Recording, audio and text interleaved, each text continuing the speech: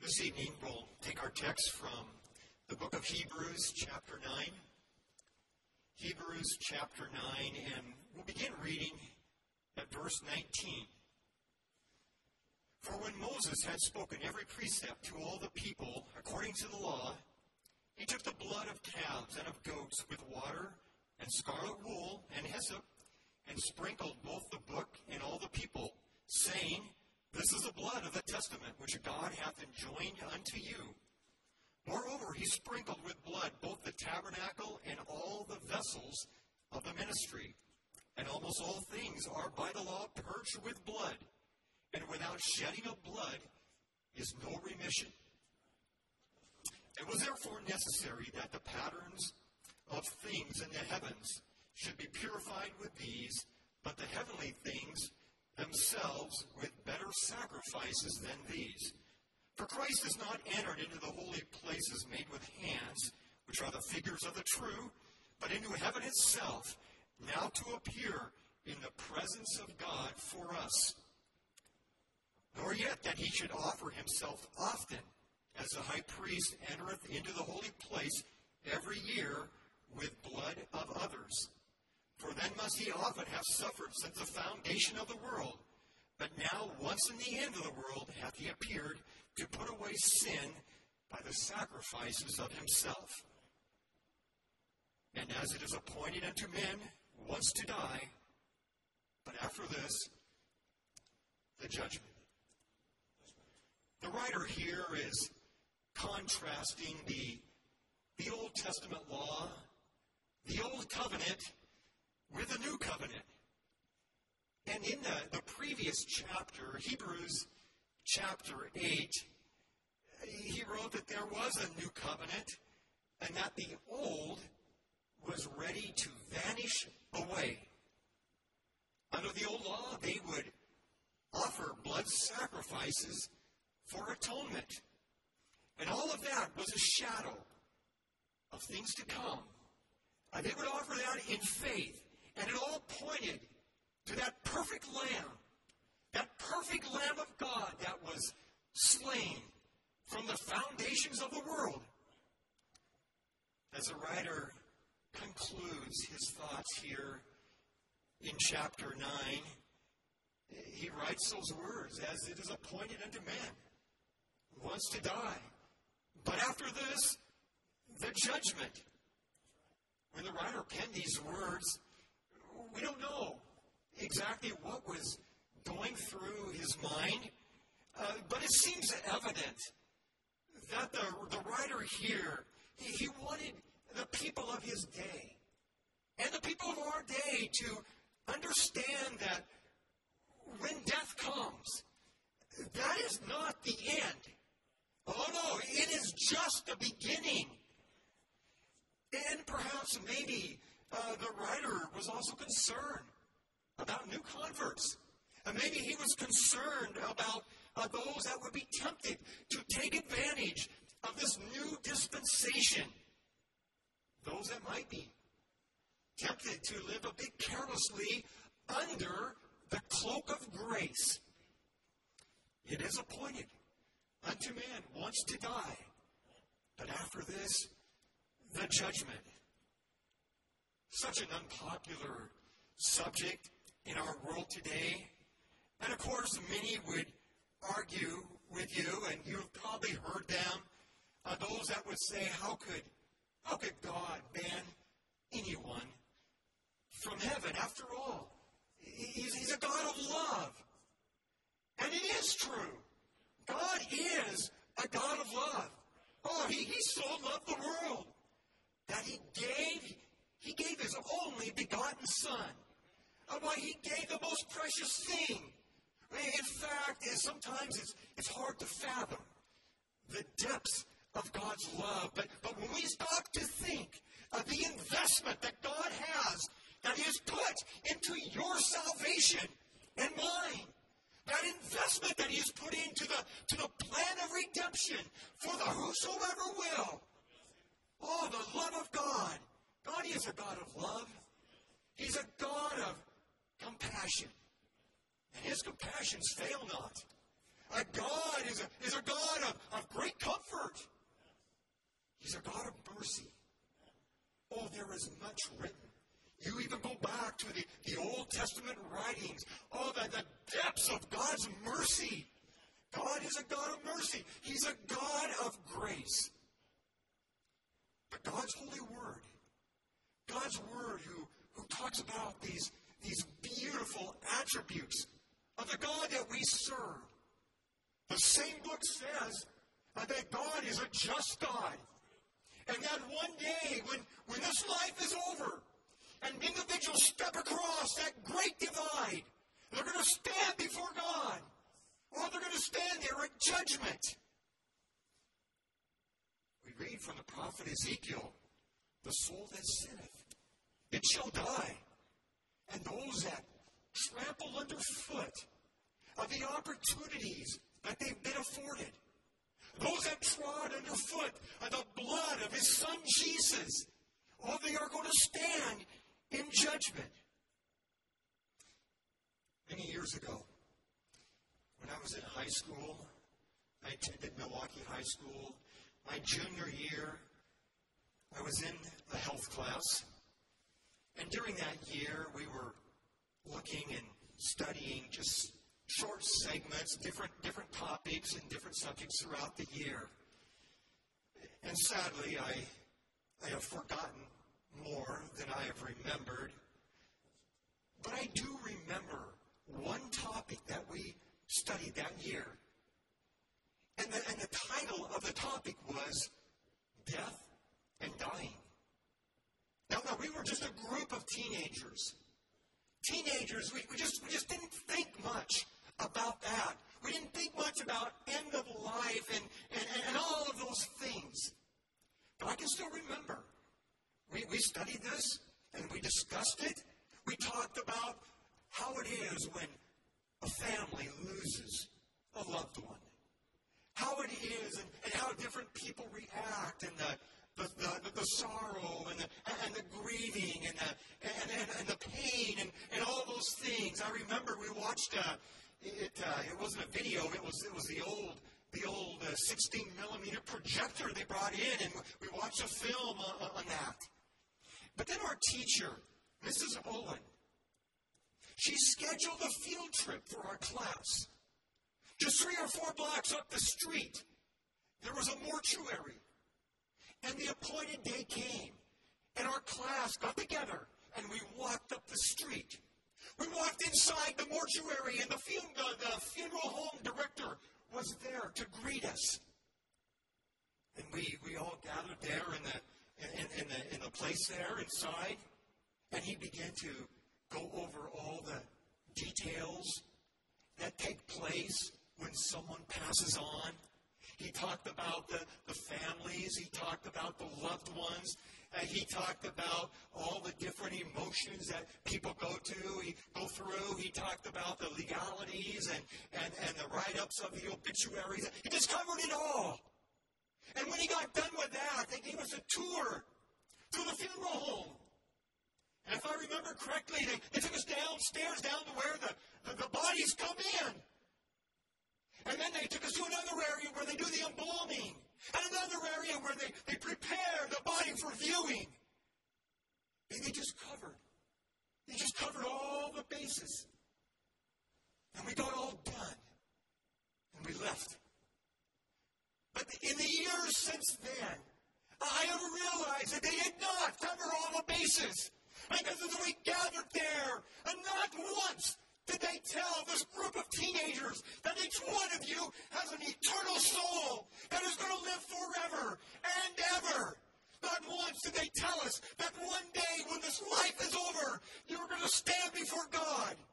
Not once did they tell us that each one of you has a divine appointment.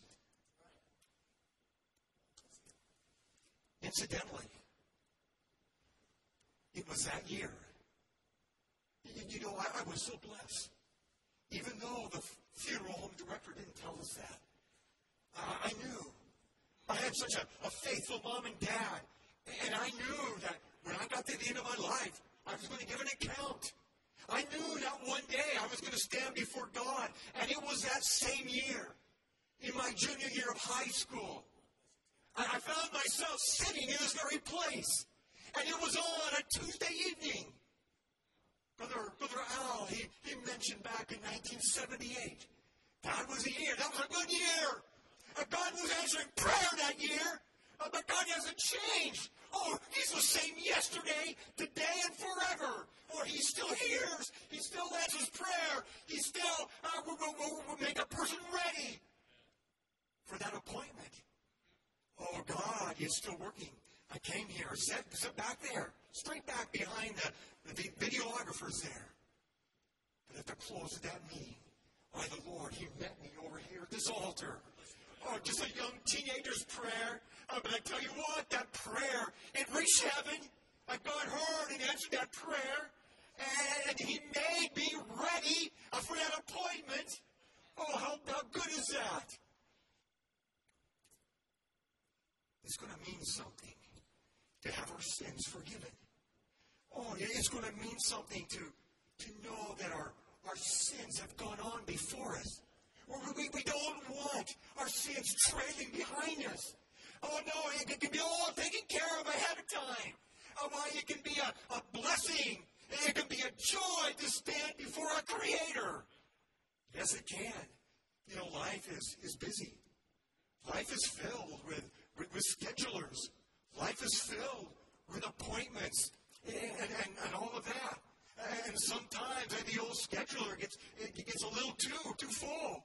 Sometimes there's those conflicts of scheduling. And appointments have to be canceled. Sometimes appointments have to be changed or postponed. But this divine appointment that we are talking about tonight, it will not be canceled. And it will not be postponed. It will not be changed. Oh, no, it won't. Jesus told. He told a story in St. Luke chapter 12 about the ground of a rich man that brought forth plentifully. And this farmer who had this land that brought forth so much, it says that he thought within himself, saying, "What shall I do, because I have no room to bestow all my fruits?" And he thought within himself, saying, and he said, "This will I do. I will pull down my barns and build greater, and there will I bestow all my fruits and my goods. And I will say to my soul, soul, thou hast much goods laid up for many years. Take thine ease, eat, drink, and be merry." This individual, he was a farmer. But he was more than a farmer. He was a businessman. He knew his business. He understood what it took to run a profitable farming operation. He knew what it took to be successful. He knew what it took to turn a profit. He understood this thing called warehousing inventory. You know, there wasn't anything wrong with being a farmer. There wasn't anything wrong with him being successful.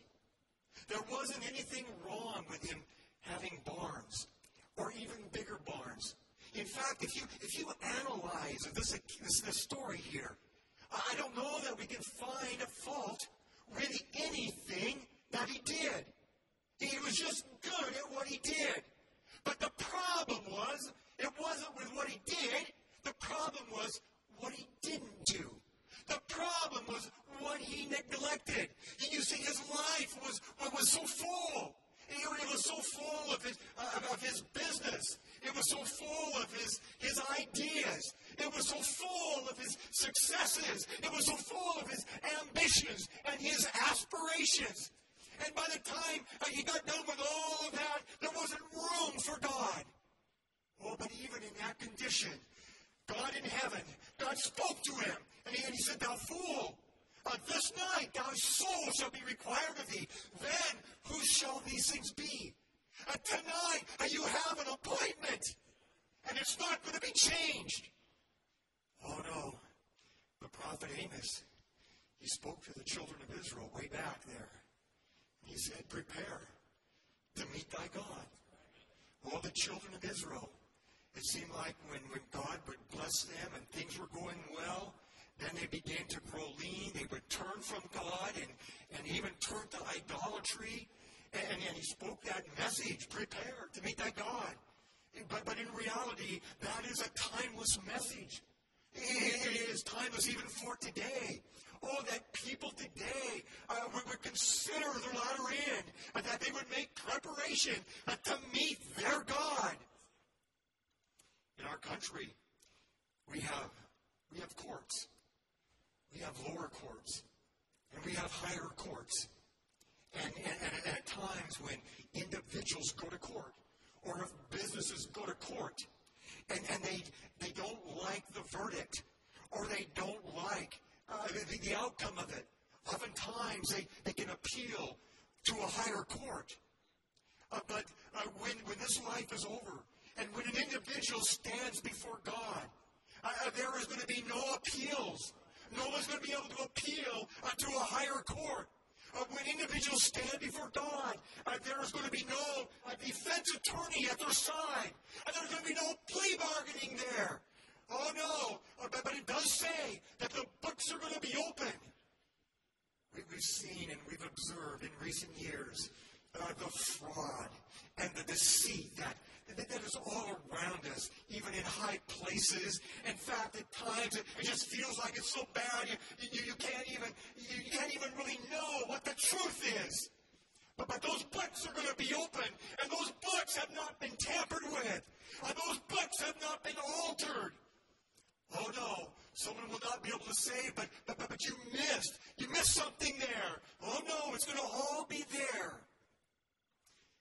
It is appointed unto man once to die, but after this, the judgment. It was during World War II.